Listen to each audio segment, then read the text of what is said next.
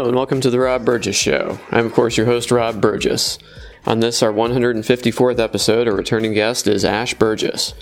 You first heard Ash Burgess on episodes 16, 26, 27, 39, 58, 63, 77, 86, 91, 100, 124, 130, 136, 142, 143, 148, 151, and episode 82, which also featured fellow regular guest Jonathan Fowler of the podcast.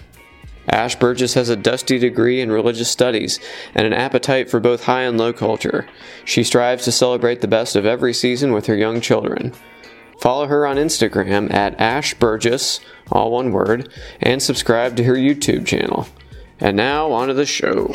Alright, welcome back to the Rob Burgess Show. Hi. So, I've been listening to the last episode that we did about the show. Sweet Bitter. Yeah. Sweet Bitter. Yeah, see, that was what I was going to say, because, last time it took us until, the 15-minute mark to say what the show was. But this time we're just making it clear. I think the more clear you make what you're going to be talking about, the more people can, engage and get excited. But I think people should go back and listen to that first one if they haven't heard it, because then they'll know more of the background, because we were talking about Season 2. Well, we were talking about Season 1. Right, but now we're talking about Season 2. Yes, this is basically the sequel to our original Sweet Bitter discussion. And we should just say spoiler alerts, because I don't care about spoilers. I'm not going to try to hide anything. I think the only way to truly discuss this is just to talk about it without worrying about spoilers. And if somebody doesn't want spoilers, they should watch Season 2 before they listen to this. If somebody doesn't care about spoilers, they should just go ahead and listen to this and then go ahead and watch it. I think when something's out, because it's all out, all the episodes of Season 2 are out. So, spoiler alert for anyone listening. Yeah. Alright, so, where did we leave it at the end of Season 1? At the end of Season 1, we realized that the entire season had taken place over the course of a week.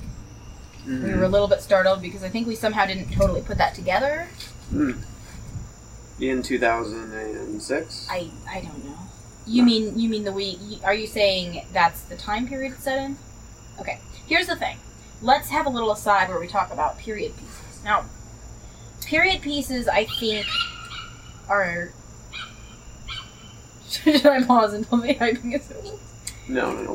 We're recording on the porch, so there's going to be some sounds. There's a lot of crickets and some other insects. Cicadas, some dogs. Various, people. Whatever other animals are shaking around the bushes here. Who knows? Anyway. Okay. Anyway, what I was going to say about period pieces is that I feel like our feelings about period pieces in general are different. I feel like, to you... Well, I'll let you define, after I'm done talking, I'll let you define what you think of period pieces. Set my own trap and then fall right into it. Exactly. But I'm going to say that for me, a period piece, it has to be made in a different period than the period that it is capturing. Okay, let me just, as an aside, make a comment on period pieces in general, and then I'll, lead into saying, what period we're in for this show. What I was wanting to say as an aside about period pieces in general is that I think that you care a lot more than I do about the fact that something is a period piece. And I think that the reason for that is that I think you have, from a very young age, studied history in a certain way.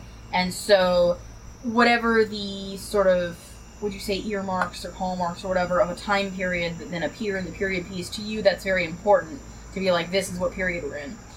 And I think that I have always had a fuzzier relationship with time in general. And I do think that, as I've aged and learned more and been educated and, as an adult, I definitely would say I can recognize when something's being set in, not our period or our period.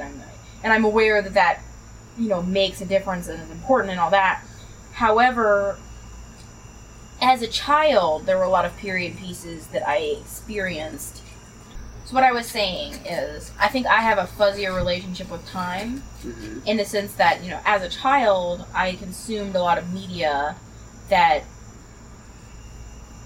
were period pieces, and wasn't entirely aware of that until later. I think because as a young child, I lived in a fashion that was not necessarily, in keeping with the times. Mm-hmm. And therefore, I identified with various aspects of period pieces that might have, to someone else, been identifying details to be like, hey, this is another time. To me, I was like, this just sounds like living. Mm-hmm. So even once I became aware that certain things were period pieces, what period they were set in didn't really matter to me as much, because I feel like the period I was living in felt more fluid, maybe, than if we'd been fixed more in mainstream culture. Uh-huh. Does that make sense? And so I think my point in bringing this up is that I feel like you're very engaged with the idea that this is a period piece. And I agree that it is a period piece. It doesn't really matter to me that much that it's a period piece, and honestly, I think they could have just as easily had it be not a period piece, because we talked about how both of us continually forget that this is supposed to be set at a specific time in the past, because everything about it basically could be happening now, other than every once in a while, somebody pulls out a flip phone, or they go to see a band that's very contemporary of the time that, it's supposed to be, not now. And then we're like, oh yeah, because it is supposed to be that time. The rest of the show, though, I think because it is set in a restaurant, particularly, the clothes, are just, clothes that, they're wearing, for work mostly. And I mean, fashion has gone so beyond me, even when they're not at work. It's like, who knows if this is in fashion now, or if it was only in fashion in, was it 2006 or something? Uh-huh.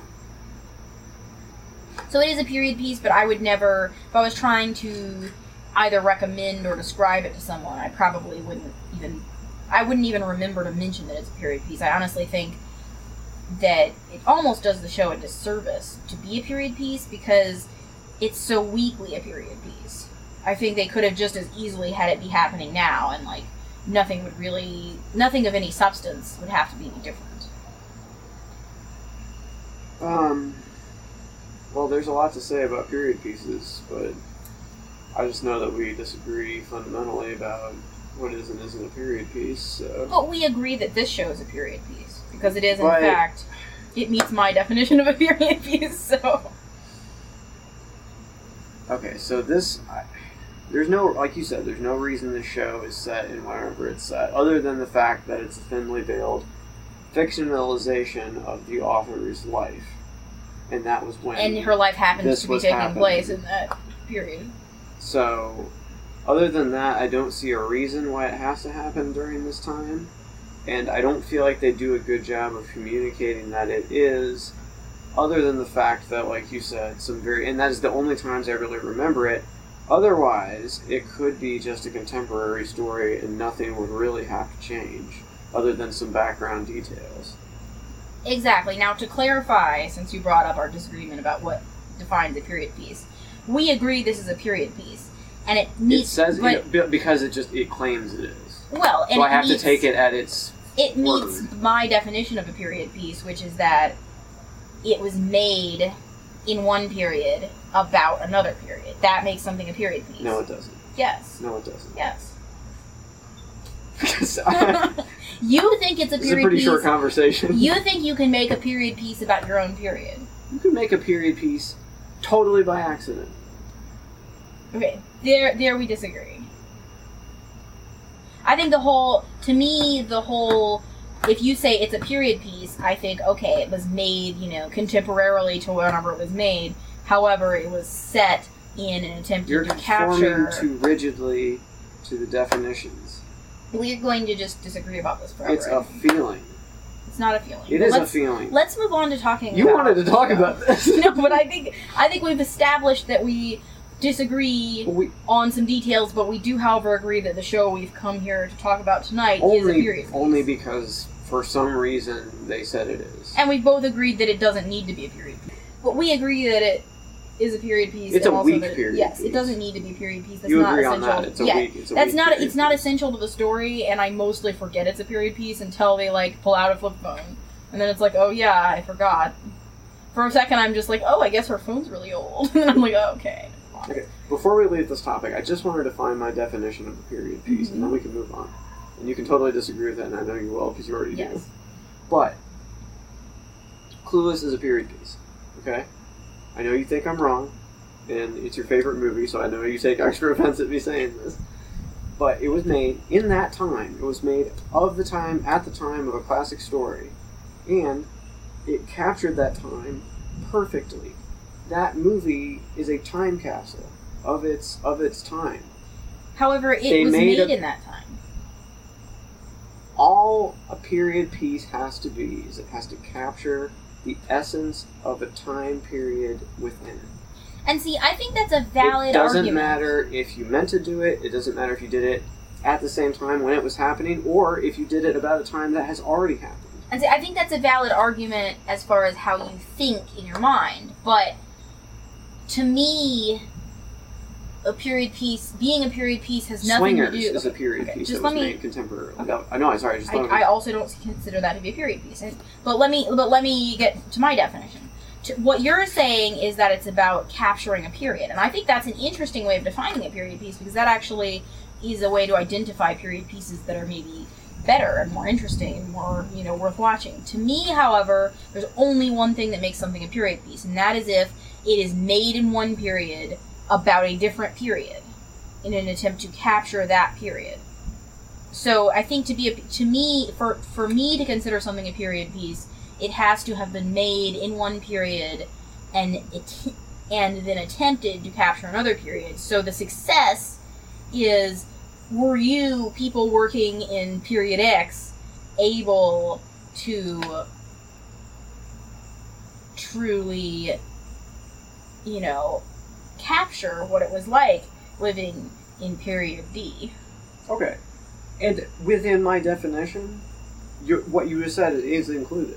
Yes, but you also include a lot of things that I do not consider to be period pieces. I just consider them to be contemporary movies that captured the time that they were made in. There are movies, though, that are made in times when it's supposed... But people try to do this and fail.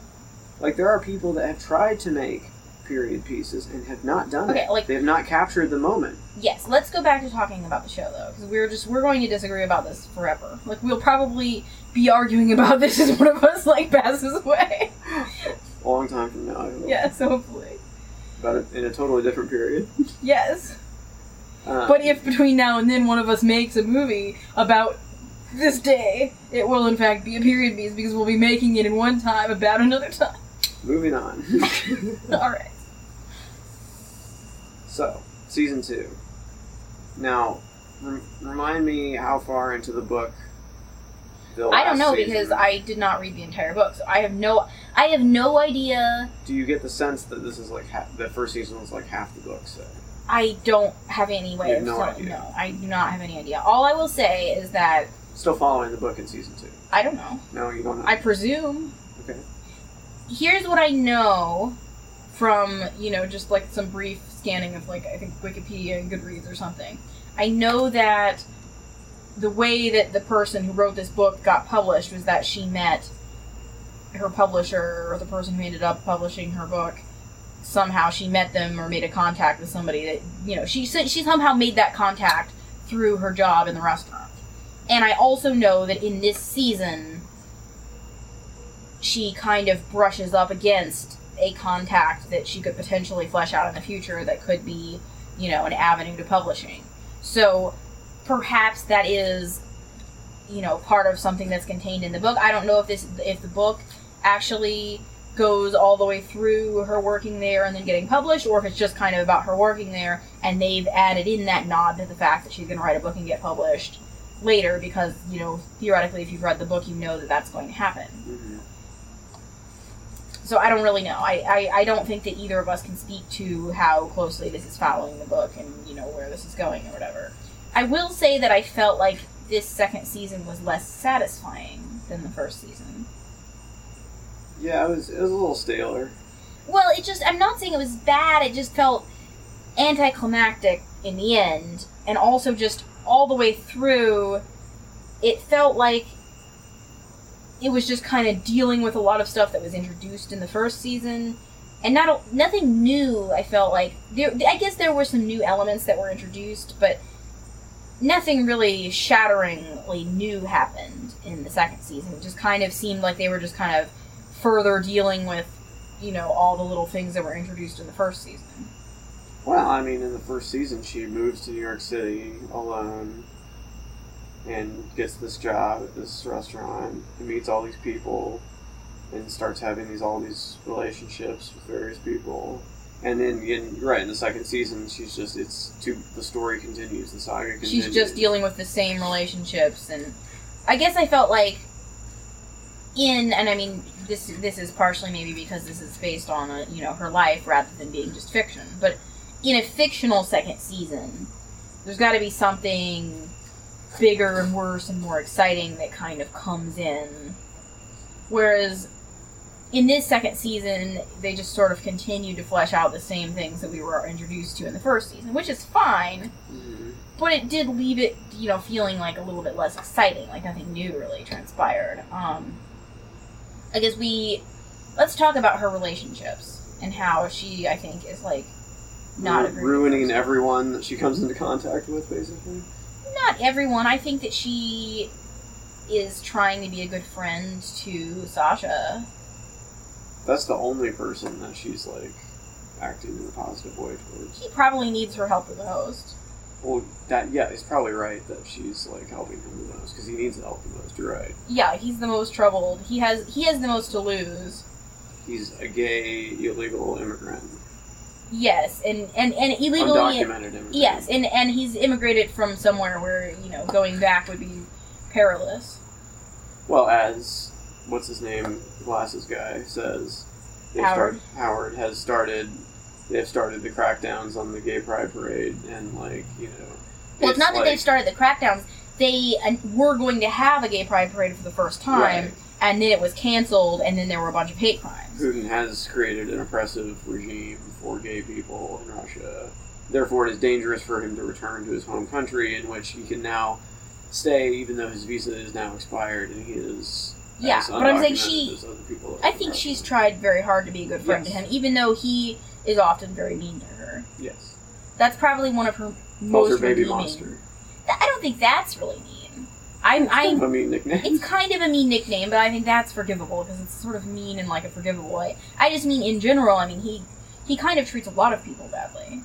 He's kind of a bad person in all of them. Yeah, and he lashes out at people, and he's, not really bringing a lot to, people in a positive way. But I do think that she tries to be a good friend to him, and that's one of her more redeeming qualities. But yes, all the other people that she interacts with, I think there's a lot of problems. I think that... Especially Mr. Manager, poor Mr. Manager. Well, yes, and by Mr. Manager, you're referring to Will. And I think that, I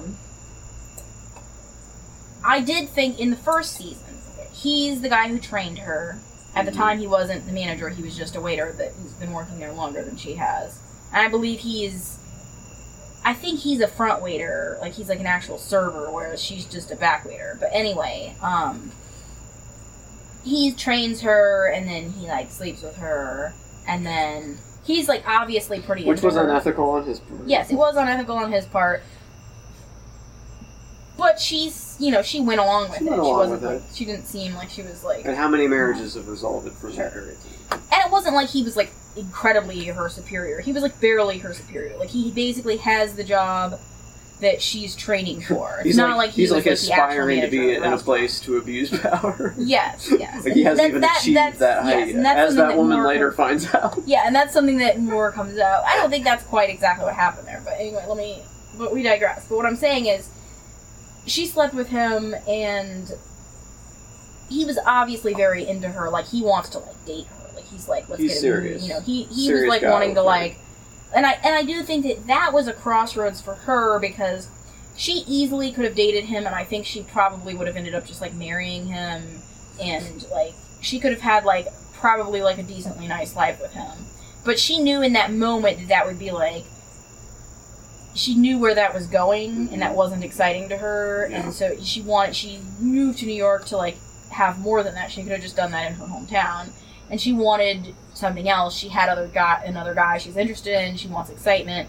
So I think it was right of her... There's lots of excitement with...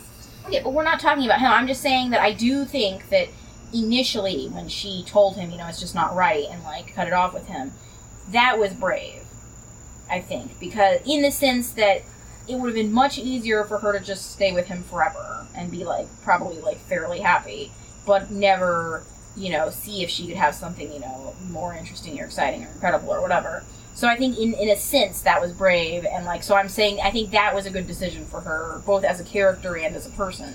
It makes the show more exciting, obviously, but also, you know, as a person, you know, that's better than if she'd just kind of been like, oh, okay, I'll just kind of go with the first guy that, you know, came to scratch or whatever. But, beyond that, I think that she treats Will terribly, in that he's still obviously into her, and she keeps toying with him, and she doesn't need to do that. And it's because she knows that, like, she's a little scared, and she knows she could maybe fall back on him, and then, like, you know, like, she kisses him, and then he's, like, excited, he thinks, like, something's, like, finally happening, and then it's, like, not happening, and she just, like, blows him off, and doesn't even have the guts to tell him, like, I just kind of randomly kissed you to see what would happen, and I'm not actually trying to get back with you. And I think that's very bad of her, like, she's treating him badly.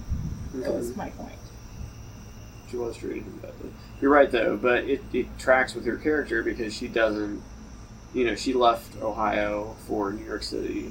She's obviously somebody that doesn't, like, she could have, if that was what she was going to do, end up with someone like him, she could have done that in Ohio, probably. Yeah, but I'm saying she still could have, like, I think there are plenty of people that would have... Some, like, middle management, upwardly mobile But I do guy think that's, like, sensible and conservative. There are a lot of people that would do that. Even if you make one big leap, doesn't mean that you're going to keep making leaps forward. It's easy to just do whatever's the easiest. So I did think it was good that she, at the point when she originally was like, okay, I'm not doing this, I'm doing something else. That was good. But I just think that she's now just kind of mistreating him by, like, toying with him, and she doesn't have to do that. And I just don't think that...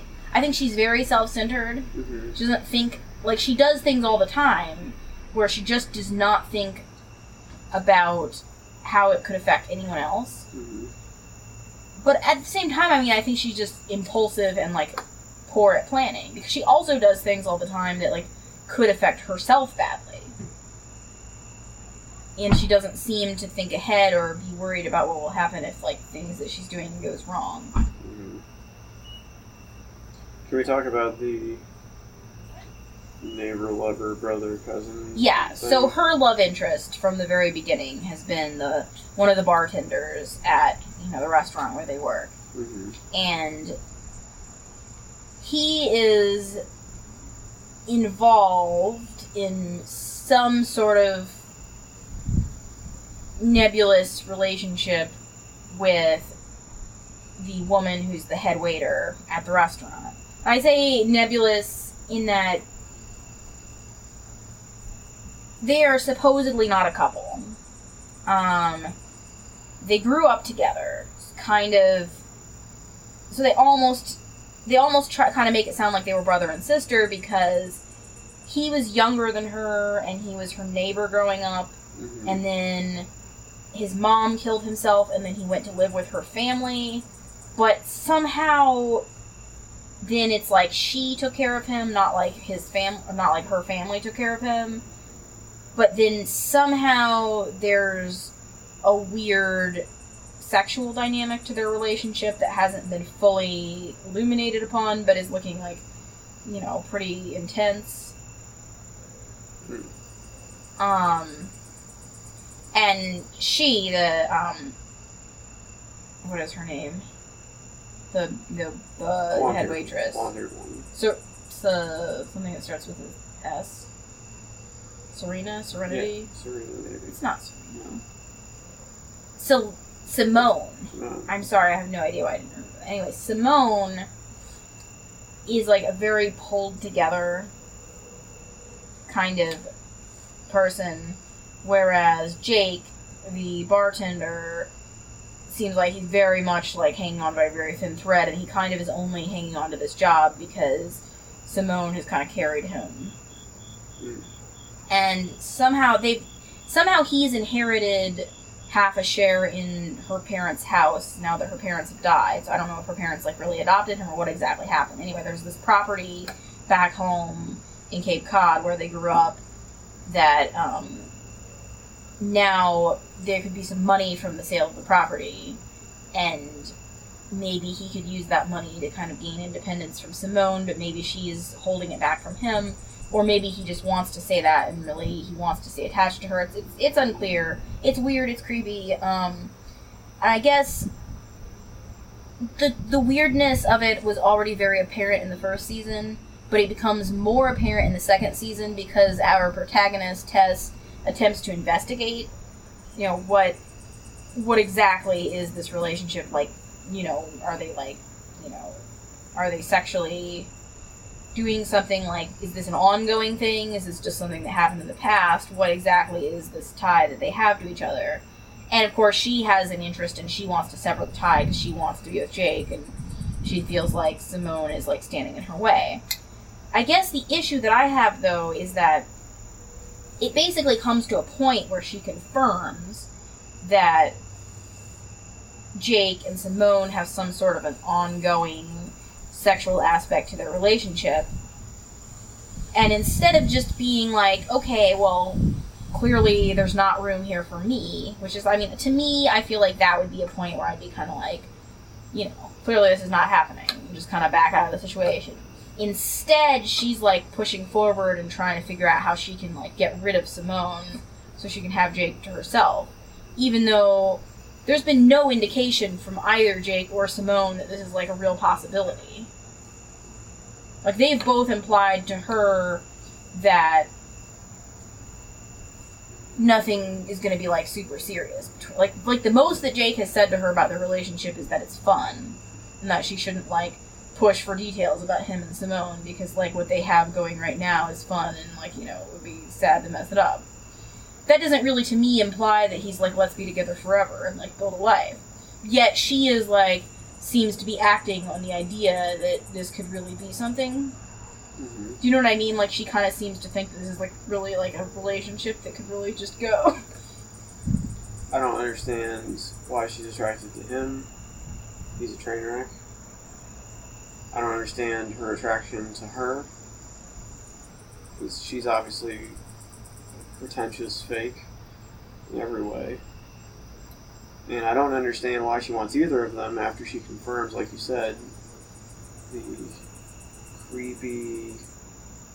It's like a semi-incestuous... Yeah, it's not incestuous, but it's like almost incestuous because they grew up together in kind of a brother-sister dynamic. It's also almost, like, abusive in the sense that Simone is old enough to say that she, like, raised Jake. And she's clearly, like, at least, 10 years older than him? Yeah. So it's, like, almost, like, weirdly incestuous, because they have, like, a sibling dynamic, and almost weirdly, like, child abuse or something. Like, I don't even know exactly. It's very strange. It's a very, like, it's troubling, and, like, it would probably be good for both Simone and Jake if they could move on from this, whatever it is that they have. At the same time, though, I don't understand our character who wants to just, like, insert herself in the middle of this and be the one to, like, separate them and think that she's gonna, like, have the spoils of, like, the separation for herself. It's like, I just don't see this working out for her at all. Yeah. So anyway, my point being with all that is that Tess, I feel like, is attracted to the wrong people, and even when she's not, she makes it worse.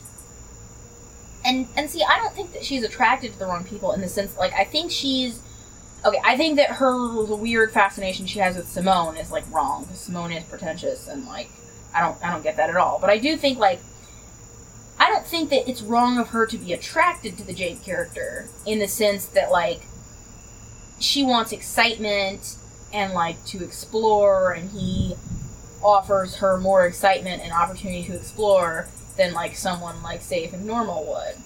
I think that she is wrong in the sense that, like, she wants a relationship.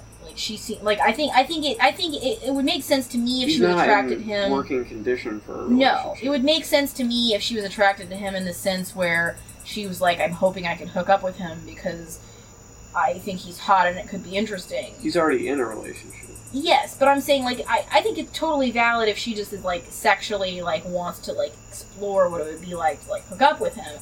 I just think the direction that she's leaning in, where she wants it to be, like, a relationship where they're, like, having brunch and, like, planning a future together. But have you considered this, though?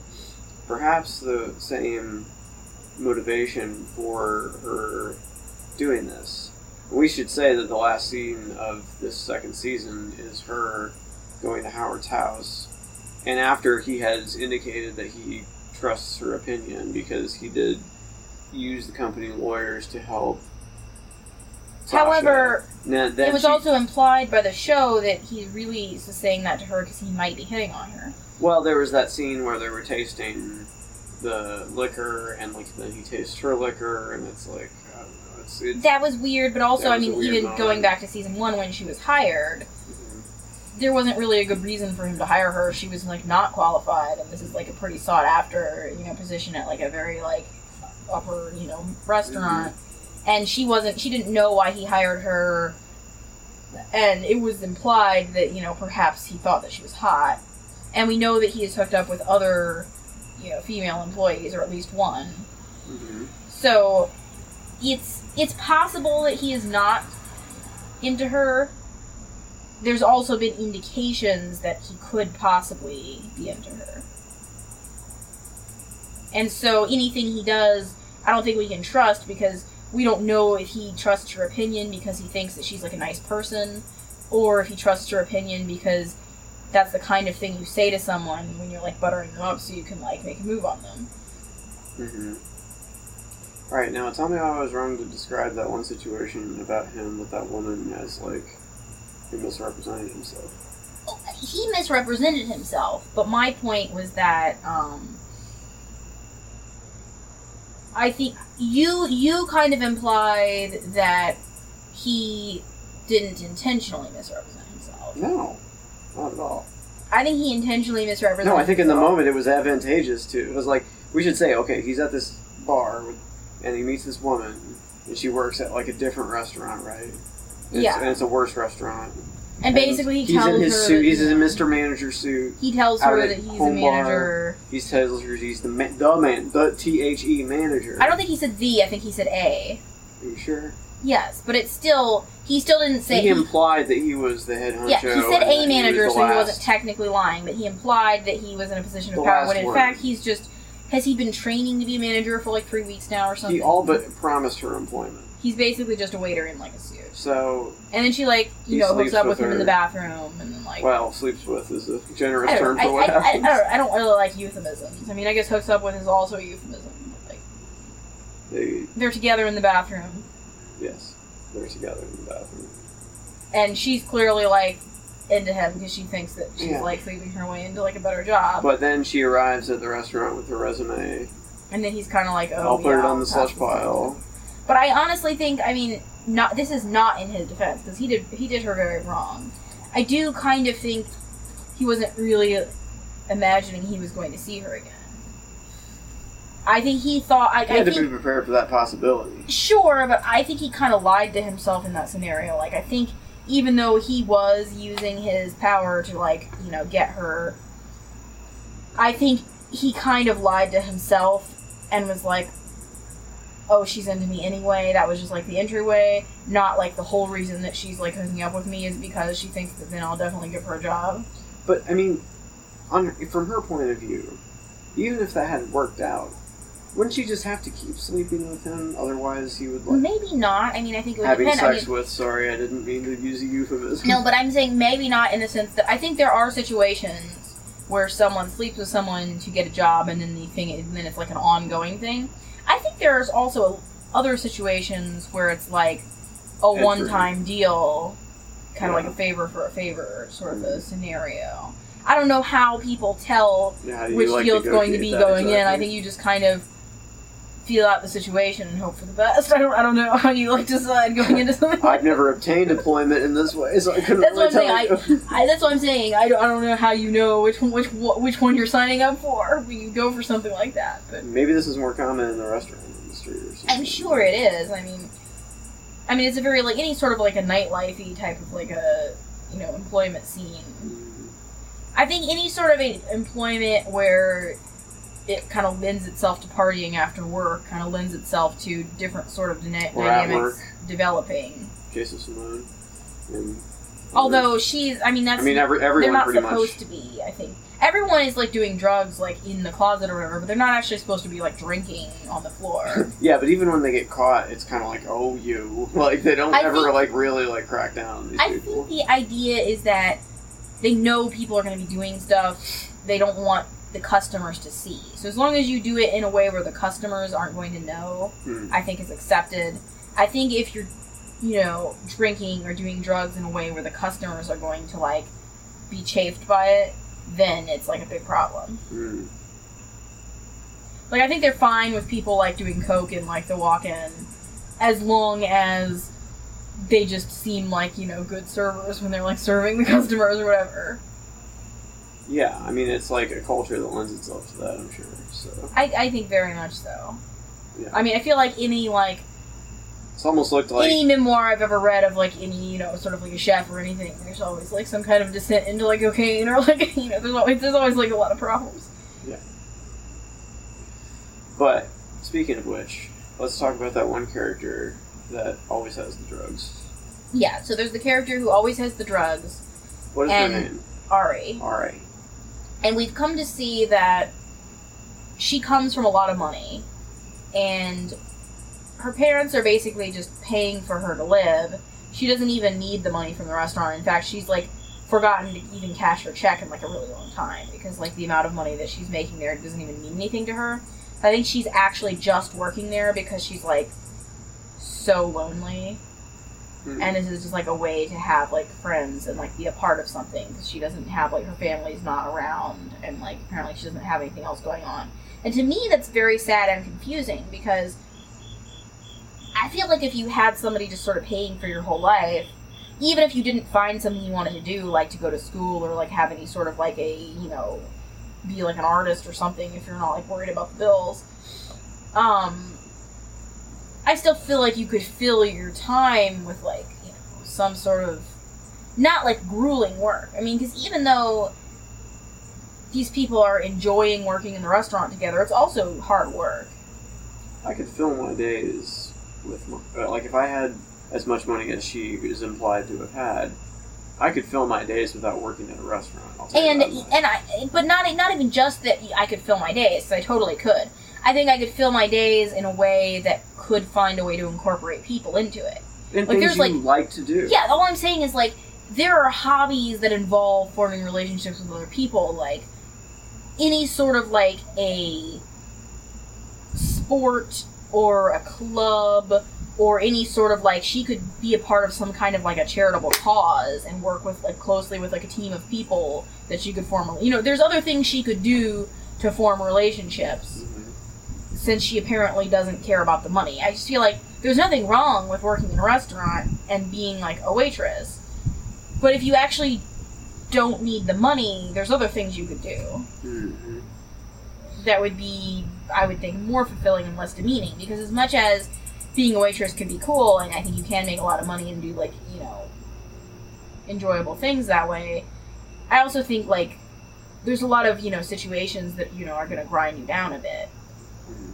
I mean, for example, like, we have the situation that we've kind of touched on this season a little bit more with the black waitress who works there. Yeah, and how... Her name?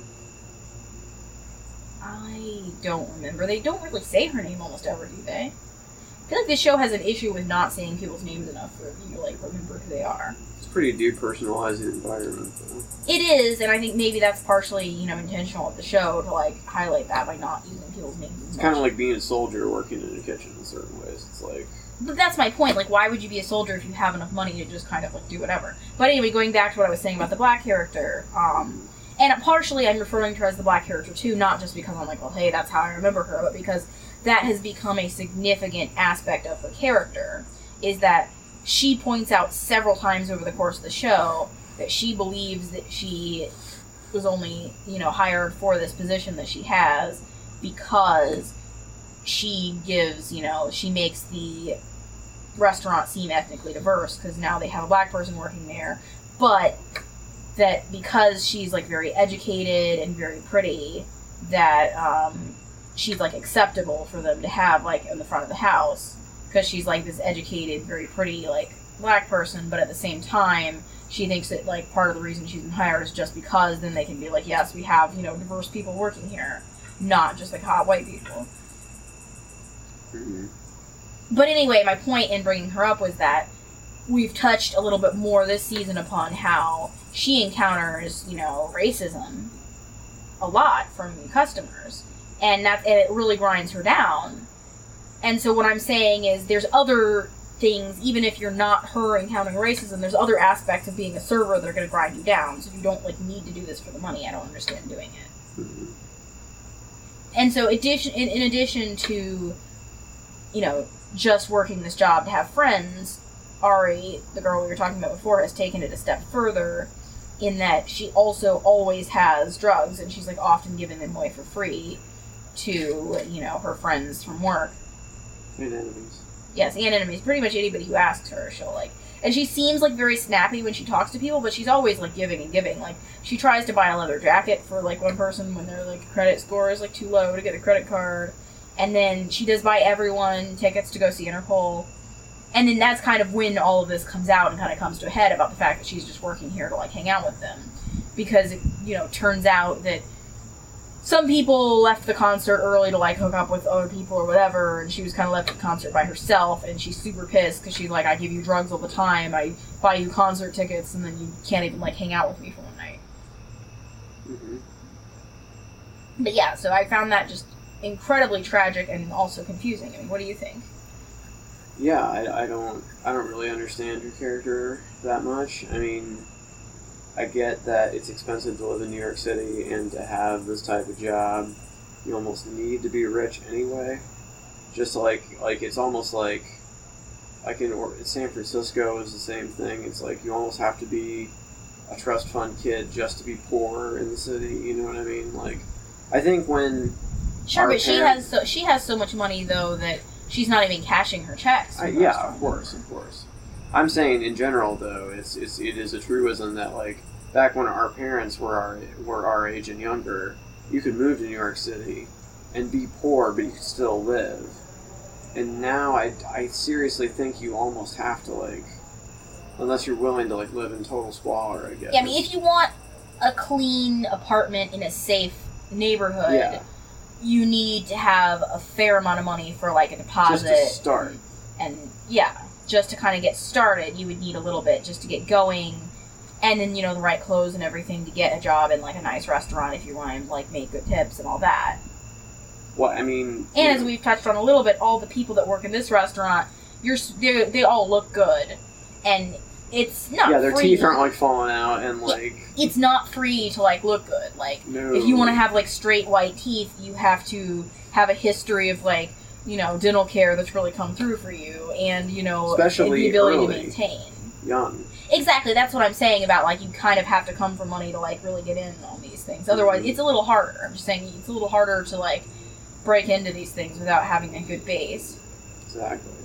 But yes, she hasn't cashed her check in several months. Yeah, they said 14 months she hasn't cashed her check. Which is, like, a really long time. Yeah. Even if she doesn't want the money, or need it, or even notice it. She should just get it direct deposit. I don't know why she's not. Yeah, but also, I mean, even if you don't need the money or want it, couldn't she just give that money to a charity or something? Or let it build up in an account, and then if she really wanted to just give her parents, she or could. Take, like, a vacation or something. Yeah. It's incredibly frivolous just to not even use the money. Yeah. Or, I mean, she could just, like, give that money to someone else. I don't know. Like, I'm just saying, like, she could give that to a charity if she doesn't actually want it. Or anything. Maybe her parents are billionaires for all No, it's implied that her parents are incredibly wealthy. Here's what we've heard about parents them. own a brownstone that they don't live in, that she's just living in. And apparently they still Brownstones pay can her go for childhood hundreds nanny. of millions, yeah. They still pay her childhood nanny, I guess, just to be like the housekeeper or something. Yeah. Of the brownstone. Which is pretty bizarre and twisted. And I think at one point it was implied that they think she is in business school. But I didn't catch that part. But wasn't she having an art opening in the first season? Was that her art opening? I thought it was. Maybe it was someone else. I thought she had some kind of a gallery opening. She could have, yeah. And then, but that, I don't know. I'm confused about what's happening with her. But anyway, it is implied that her parents have an incredible amount of money. Even so, however small her check from the restaurant seems to her, she could just be donating it to whatever cause, floats her boat if she doesn't need the money herself. Is all I'm saying. So it's kind of ridiculous that she's, not even caring. Mm-hmm. I guess it's supposed to be just that amount of money is so small to me, it doesn't even matter. Yeah. Drugs forever. I did think it was it was kind of unintentionally funny because, or maybe intentionally, but, she's, having her crisis in, the locker room, and she's like, you're gonna leave, you're gonna go to law school, you're gonna blah, blah, blah, and then Sasha at the very end is like, we are buried here, Yeah. I think he meant it to be, it was because he was, broken English, it was, he didn't know, he meant it comforting, but yeah. it's kind of showing the ridiculousness of it, is because, obviously nobody's gonna be buried there. Maybe she might, but, no one... No, because, I don't think, this is not a job that you can have once you pass a certain age. Well, that bartender guy's, got kids, and he's kind of old. I think, though, there's some key differences I want to talk about here. He's a man. True. That's the main key difference I want to talk about. I think as, an aging man, there are more limited, but there are opportunities for you in this type of employment. As an aging woman, the opportunities really dry up. Unless you're, the chef, or maybe the manager. But as far as just being a waitress, no. Notice that there are... The oldest waitress... how old would you say Simone is? 29. Yeah, 30. 29, maybe early 30s. 31. And it's already been talked about a lot how she's, almost too old for this job, and, she's going to have to do something else soon, and her tips are going to, dry up as she ages. The restaurant's not going to keep her on past a certain point, you know what I mean? This job is temporary, you age out of this job. So even if you wanted this job forever, you would eventually just have to go work at, a worse restaurant. Mm-hmm. Which, that's pretty sad. Sure. But, yeah. But, yeah. But that guy has kids in a house, apparently. I think you can make good money as a bartender. Sure. There's somebody I follow on Instagram who's a stay-at-home mom, and she has 4 kids, and her husband is a bartender. I think they live in Seattle or something. So I'm saying, I think if you live in a decent-sized city and are a bartender at a nice place, you can actually make a lot of money. Makes sense. The key is, though, I think his name is Nicky. Mm-hmm. He doesn't go out after work really. No, well, I think the key is he's trying to get home as soon as he can after his shift ends, right? Yes, but also I think a lot of these jobs you make a lot of money and then you spend a lot of money. If you make a lot of money bartending, but then you go out and spend a lot of money buying yourself drinks after work, that's less take home. I'm saying he makes a lot of money probably bartending, and he takes most of that, all his tips and stuff, home to his family instead of spending it after work. Mm-hmm. So I'm saying that's how you can make a lot of money as a bartender. Is my point. Makes sense. I don't know. Are you excited for season 3? Yeah.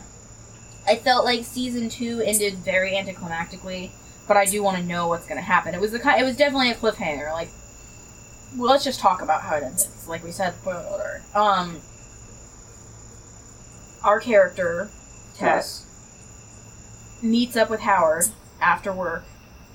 And after he's already indicated, as we said, that he's sexually interested in her in some way. It's been implied that he's possibly interested in her. She intentionally... Through her continued employment. Yes. She intentionally runs into him when he's on his way home from work and asks him... He's lurking outside his house and pops out of the bushes. Yes. I was trying to be a little bit nicer about it, but yeah. She asks if he has a minute to talk, and he invites her into his house. Well, he cornered me at my door, so sure, come on in. Yeah. He goes to change into something more comfortable, leaving her alone in his living room, and she, makes drinks for both of them.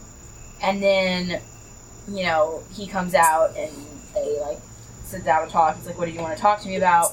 And she basically says, I know you've been trying to make changes in the restaurant. 'Cause all along, he's been kind of, trying to make some changes. I think he feels frustrated because he's kind of stuck in this he's the manager, but the restaurant is owned by the chef who's never actually there. It's really the sous chef who, you know, he is the boss of the sous chef, but the chef is the owner and the boss of everyone and has certain very set things about how things are done. And Howard wants to change, he wants to grow with the times, he wants to do things differently. I think he's just a little bored, and he also is afraid that things are going to go downhill if they don't, like, you know, keep growing and whatever. So anyway, she basically says nothing's ever going to change unless you make, like, a huge change, and the huge change you need to make is that you need to fire Simone. Completely not for my own reasons. Yeah, and okay, now here's the thing. I think there is a possibility that Howard will fire Simone because, unbeknownst to Tess, right before she jumps out of the bushes to see him, he had walked most of the way home with Simone, and they had been talking about how Simone isn't enjoying working at the restaurant anymore, and she wants to make a major change in her life, but she doesn't know how. So I do think it's possible that Howard will go along with what Tess wants because he feels like Simone herself is actually crying out for help, and like she needs help leaving the restaurant, and maybe the only way to help her do that is to force her. So I think it's possible that Howard could go that way, and then Tess will of course be left feeling that he did this for her, and you know, maybe that will be the start of their sexual relationship, and or maybe she'll think that she has more power and better ideas than she really has, when in fact, if Howard does fire Simone, I don't really think it's about Tess. I think it's more about how he wants to help Simone, who he has a very long friendship with, even though they've had their back and forth, you know, they've had quarrels. I think Howard and Simone have a long friendship going. Mm-hmm. And so I think if Howard chooses to get rid of Simone, it's going to be to help her, and not really because Tess was like, get rid of her. But Tess obviously isn't going to know that. She's just going to think, like, I told Howard to do this, and he did, because my ideas are amazing, and or because Howard is super into me. Neither of those things are necessarily true. On the other hand, I don't think Tess has fought through the fact that Howard might not agree to fire Simone. Because, I mean, Simone's been working there forever, and Tess has worked there for what? Like, it's been, like, maybe a couple months since, like, the season started? Yeah. So, yeah, it's like, if you've worked at a job for a couple months, do you really just, like, leap out of the bushes at your boss and suggest that they fire someone that's been there for, like, 10 years? Mm-hmm. Probably no. Yeah. So it's possible that he won't get rid of Simone, but Simone will know that she tried to get rid of her and, you know, retaliate. Mm. So this is not, like, a great plan. I mean, I do want to know what's going to happen, but I mean, what do you think? I mean, I felt at the time and continue to feel that was more of the, like, cliffhanger that you would do if it was, like, a mid-season. Like, if it was, like, over the holidays or something, you were taking a break, and then, like, in January, you'll come back and find out what happened. Not, like, this is May, the end of May, and, like, you're not going to find out until, like, next September how it's going to pick up again when the next season starts. And this is just kind of like the end of the season, like, who knows when this is coming back. I don't care that. Like, A, I don't think it's going to work. B, if it does work, it won't be because of, like you said, like, there's other reasons why he might want to fire her.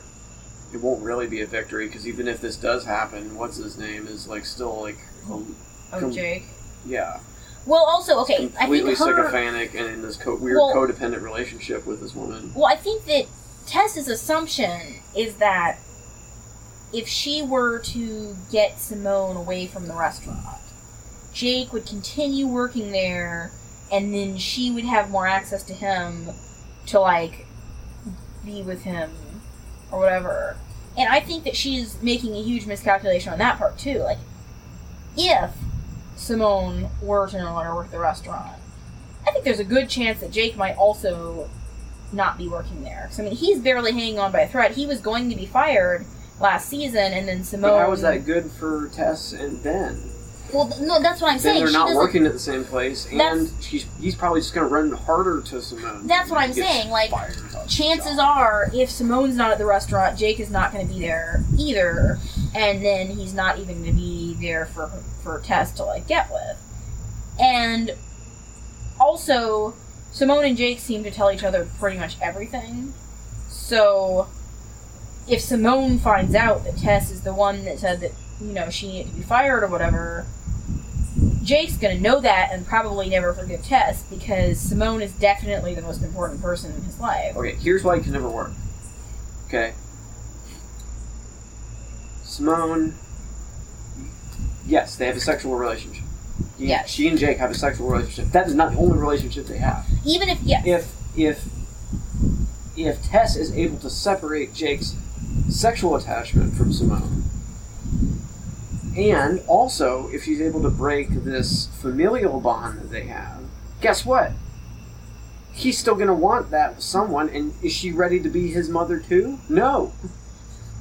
So unless he's ready to resolve that whole scene, which he doesn't seem capable of it at all. Also, let's talk about... Let's talk about the short story. Okay, so it comes to light that Simone, a long time ago, wrote a short story that was published in, like, an obscure, fiction review. That was, like, the most that her writing's ever done. She maybe hasn't written anything since then. But this story was apparently good enough to get, some modest attention. Tess seeks out and is able to find a copy of this review and read the short story. Now, the story is about a boy who falls in love with a mermaid, but then in the end of the story, he kills the mermaid. And Tess comes to believe and then confronts Jake and Simone about this, and it's confirmed that the story is about their relationship. So what exactly does it mean that in the end of the story the boy kills the mermaid? Because Simone is the mermaid and Jake is the boy. So in what sense does he, what does that mean for their relationship? Does Simone think that this has already occurred, or does she feel that he, symbolically is going to have to kill her to, break free from the relationship that they have? The second thing. Yes. But this doesn't leave... That's what she believes, and she has a hold over him. Yes. So that is what he believes, and that's what he will believe, no matter what. Yes. That's what I'm saying. Yes, and I agree. And they just kind of toy with each other. Mm-hmm. Back and forth. I mean, there's this weird, energy that comes from that. Yes, well, because it's okay, with the thing with the house, that they have this house, if they sell the house, he can get the money, and then he tells Tess that he wants the money so that he and the sous chef can go into business together, because they'll open up a restaurant, the sous chef will be the chef, and he'll be, the bartender, and he poses this to Tess as though this is something he really wants to do and is excited and he has plans for the future. But then as soon as Simone is let into the idea, she's acts like she's unsupportive, and he's mad at her supposedly. But then later she says to him I'll let's sell the house, you can have the money, whatever. And then that's when he tells the chef that he's not going to do it, and that it's not happening. So he doesn't want out of the relationship. He gets scared. He's he doesn't want out of the relationship because she doesn't want him out of the relationship. Yes, but I'm saying he's fantasizing about escaping from the relationship, but when she actually supposedly gives him an opportunity to escape. That's not a real opportunity. How is that not a real opportunity? Couldn't he take the money? She knows he's not gonna. Yes, I know she knows. Real independence for him would be to do that thing. To open that restaurant. Yeah. To have his own thing apart from her. But no, even his independence is dependent upon her. Yes. So she's still in control even when she's I'm giving you the keys to run away. No. Yeah. You're giving that. Yeah, you started it right. You're giving him. Yeah, no, it's a problem. But I guess if he gets it on his own, that means she actually is cut out. She can't be cut out. Sure. It has to come to the thing, in her short story, where he kills her to get away. I'm going to love you so hard, and you're going to have to, kill me to get you off. Yeah. She can't just let him, drift away or become plus, his own person. really, the implication... Because then that's not her giving it to him. Plus, the implication of that story to him is that, if you ever leave me, you will be killing me. Can we talk about her French husband? Yes, let's talk about her ex-husband. Okay, so... In the first season, it's introduced that... How long were they married? I think they were married for 3.5 years or something? No, maybe 2 6 years. months? Less than 2 years, 18 months or something, at the most. Was he was a patron of the... Okay, I'll give you my impression of what's happened. Okay. In the first season, it was introduced that she had lived in France for a little while, and that she had, she worked in the restaurant, and then she left the restaurant and lived in France, and then she came back and worked the restaurant again. And that wasn't really elaborated upon what she was doing. We also know that she knows a lot about wine. In the second season, that is fleshed out, and we learn that she was married to someone who grows and also makes, various wines in France. Now, this is someone who, we're introduced to this idea because they're selling their wine to the restaurant. So I assume that she met him, because we know she worked in the restaurant previously. I assume she met him initially when he was selling wine to the restaurant. So he was traveling and selling the wine to the restaurant. She met him, whatever happened, they, quote unquote, fell in love, got married. She moved with him to France.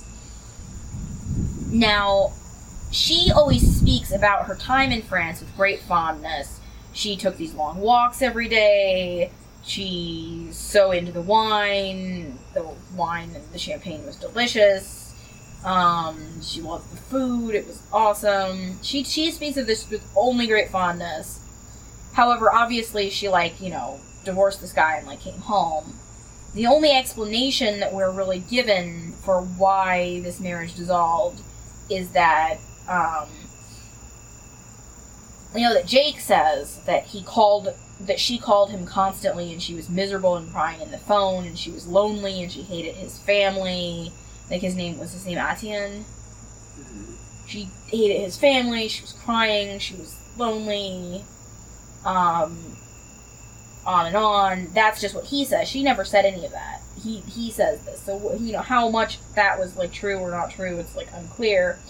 And then she does have a conversation with her ex-husband when he comes to town, selling more wine to the restaurant, about how she treated him badly, and she didn't really know how to be loved, and she wants a second chance, but he's like, you really fucked me over, and I can't have you around me. He's obviously still very attracted to her, but she obviously, did him pretty wrong, and just kind of, abandoned the marriage and ran off. And it's never been made clear what happened, other than that she says that she didn't know how to be loved, and that she treated him badly, and he's, sad and doesn't want to be around her.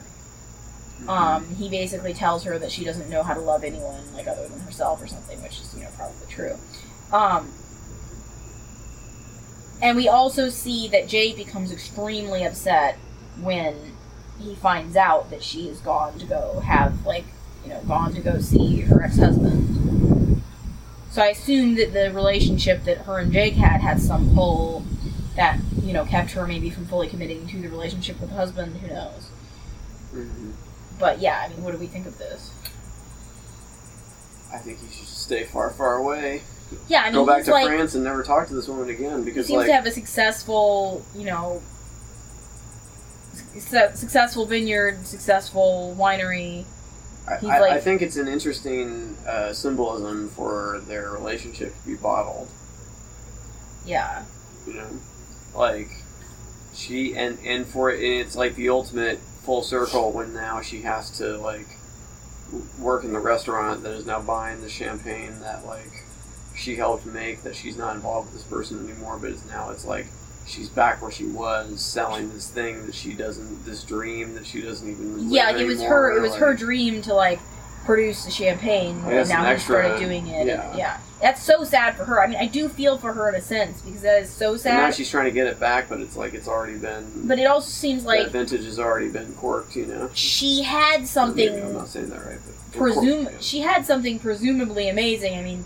According to her, she had this, hot... Apparently super rich. Didn't he have, a church on his, chateau or something? So not only does he have, the successful vineyard... He had enough money to make a special...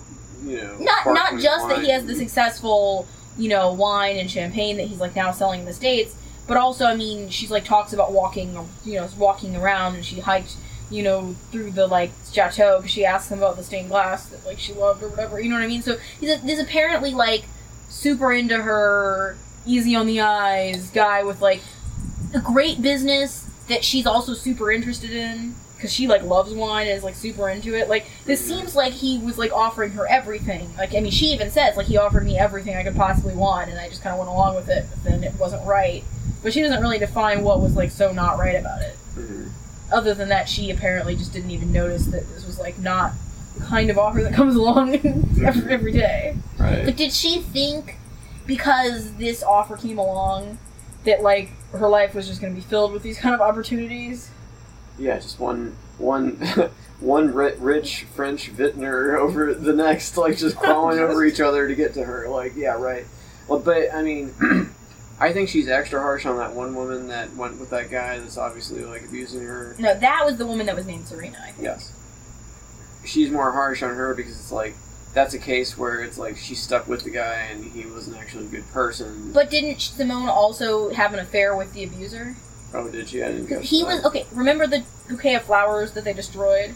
Yeah. It was later revealed that those flowers were from him. Remember, she was like, they're from a man who thinks he can have everything he wants. It was later revealed that she was, like, having an affair with the abuser, all the while that she's encouraging her friend to leave him because is he, like, beating her? It's never, like, totally clear what it is. It's implied that he's abusing her in some way, and that she's unhappy, and that Simone is, like, trying to help her leave. On the other hand, though, Simone is apparently secretly hooking up with him and receiving large flower arrangements. That they're then destroying. Yeah, clawing the peonies apart with their Ridiculous. hands or whatever. Peonies are expensive, I'm just saying. That hurt to watch. It really did. It was free. As a man that has bought more than one bouquet of flowers, that was hard to watch. That was like if you bought like 10 bouquets of flowers and like soldered them. That I don't was like think I've ever bought that big like, of a bouquet of flowers. When you win like some kind of a horse race and they bring out like the giant wreath that covers half the horse. Like that was like somebody's that. Drinking some milk. Yes. In the winner's circle. Exactly. Maybe that's the Indy 500. But yeah, I don't know about the milk, but yeah. But anyway, that's just aside. Yeah. So yeah, she's extra harsh on her friend because it's like, oh, you just kind of settled, but it's like not everyone just throws away apparently great opportunities. Yeah. Yeah. Is there anything left to say about this show? I mean, not really. I mean, I think we've covered most of it. I feel like we've obviously left something out, but I think we got a pretty good. Is there anything else you wanted to talk about? I'm trying to think. Like anyone else that works at the restaurant or any regulars or anything. It's a pretty, like, insular show for being about such a big city. I'll say that. Like, it's mostly just at the restaurant, and it's sometimes amazing how they're in a somebody's giant city of apartment. millions of people, and it's like, I could go to a small town to experience this many people, like, on a daily basis, you know? Like, right? Like, they never really, it's not the kind of show where they show, like, cutaways of just, like, even on the street, they're randomly. only interacting from other people from the show, you know? Like, and like, there's not even other people randomly on the street, it seems like. It is interesting in the sense that I feel like a lot of shows that are set in the city have the city be kind of a character in the show. You know what I mean? Yeah. This is not like that at all. No. This is really like, other than the fact that we know that it's this city because this restaurant is supposed to be a restaurant of a certain prestige. Mm-hmm. This could be taking place almost anywhere. Oh, kind yeah. of like how we talked about it could be almost any time. It could almost be any place. Other than that, we know it's supposed to be like a very good restaurant in a place where it's like known for very good restaurants. You know what I mean? Yeah. Just like there's, going back to our conversation about period pieces, there should be a name for period pieces, but for place, like place pieces, maybe. Yes, totally. Because you know what I mean about how some places the show is also, like, the place is a character in the show or the movie. I know you haven't seen all of The Wire yet, and you need to. But Baltimore is a character in The Wire. I totally believe that. I'm willing If I to saw, believe like, that. on the character, like, on the, like, beginning part where they're playing Put the Devil Back in the Hole or whatever, where they were, like, Baltimore. If Baltimore was one of, like, the characters in, like, the list of players, it would make total sense to me. It's like, it's a character. Baltimore as itself. I do think one thing about having the city not be a character in the story, it makes it more relatable in the sense that I think anyone who's ever worked in any sort of like a kitchen environment might feel they could relate very strongly to this character in this story. You know what I mean? Sure. Whereas I think a lot of times when the place is a character in the show, part of it is so that the audience can get excited about feeling like they're exploring and getting to know the city, just in the same way that you might explore and get to know a character in your... Just as this is a period piece that's kind of timeless and doesn't really need to be in the period, this is a piece about a city, New York City, that it really doesn't even need to be in New York City. That's exactly what I just said. Yeah. Yeah. But what I'm saying is that... This could be Chicago. That allows you to maybe relate to it in a certain way, but you do lose the excitement of, like, getting to know the city. Like, I feel like there are certain shows, I mean, even shows that are maybe not, like, incredibly, like, high art or whatever, like, you know, take, like, Sex and the City or, like, Gossip Girl or something. Those are shows that are set in New York City, and you're constantly... But the city is a character. The city's a character. Like, the characters constantly go to different locations in the city, and so those are, like, actual, you know, plot points involving, like, specific places. Additionally, you see cutaways of just, you know, certain, you know, buildings, architecture, whatever, just to, like, always remind you that even Seinfeld, when they're like, boo, boo, boo, no, exactly. They show, like, the outside of a real Seinfeld building. is very much like you feel like you're learning about city life. Yeah. I don't really feel like I'm learning much about city life when I watch this show. I just feel like I'm learning more about, like, restaurant life that could be happening anywhere. Mm-hmm. Which is good and bad. Like I said, like, it's good because it makes it more relatable, but it's kind of sad in that it seems like a lost opportunity to have the city be a character. Did you notice that Brad Pitt is a co-executive producer? I had not noticed that. That's interesting. Mm-hmm. I don't know how much other stuff he produces. I have no idea. I mean, I feel like a lot of these, like, aging movie stars start to, like, produce more and more stuff. Mm-hmm. I'm getting bitten by it a lot of things. Well, can't wait for season 3. Yeah, hopefully it won't be too long. And if you cancel Stars before Tuesday. Yeah, no. Also, like, Stars does not have much of their stuff. That's why I said cancel Stars on Tuesday. Yeah. Sorry, Stars. Yeah, I was gonna, like, reach out to somebody from Stars, see if they'd, like, talk to me. You can cut that part out. It's fine. No, it's okay. They wasn't this long. They should be flattered we talked about their show this long. No, I haven't given it a chance. I'm sure there's a lot of... Actually, there were a couple of kids' movies I wanted to, like... They had the new Jumanji with The Rock. I think they also had, like... Was it, like, The Princess and the Frog or something that Cab wanted to watch again, even though I thought that wasn't great.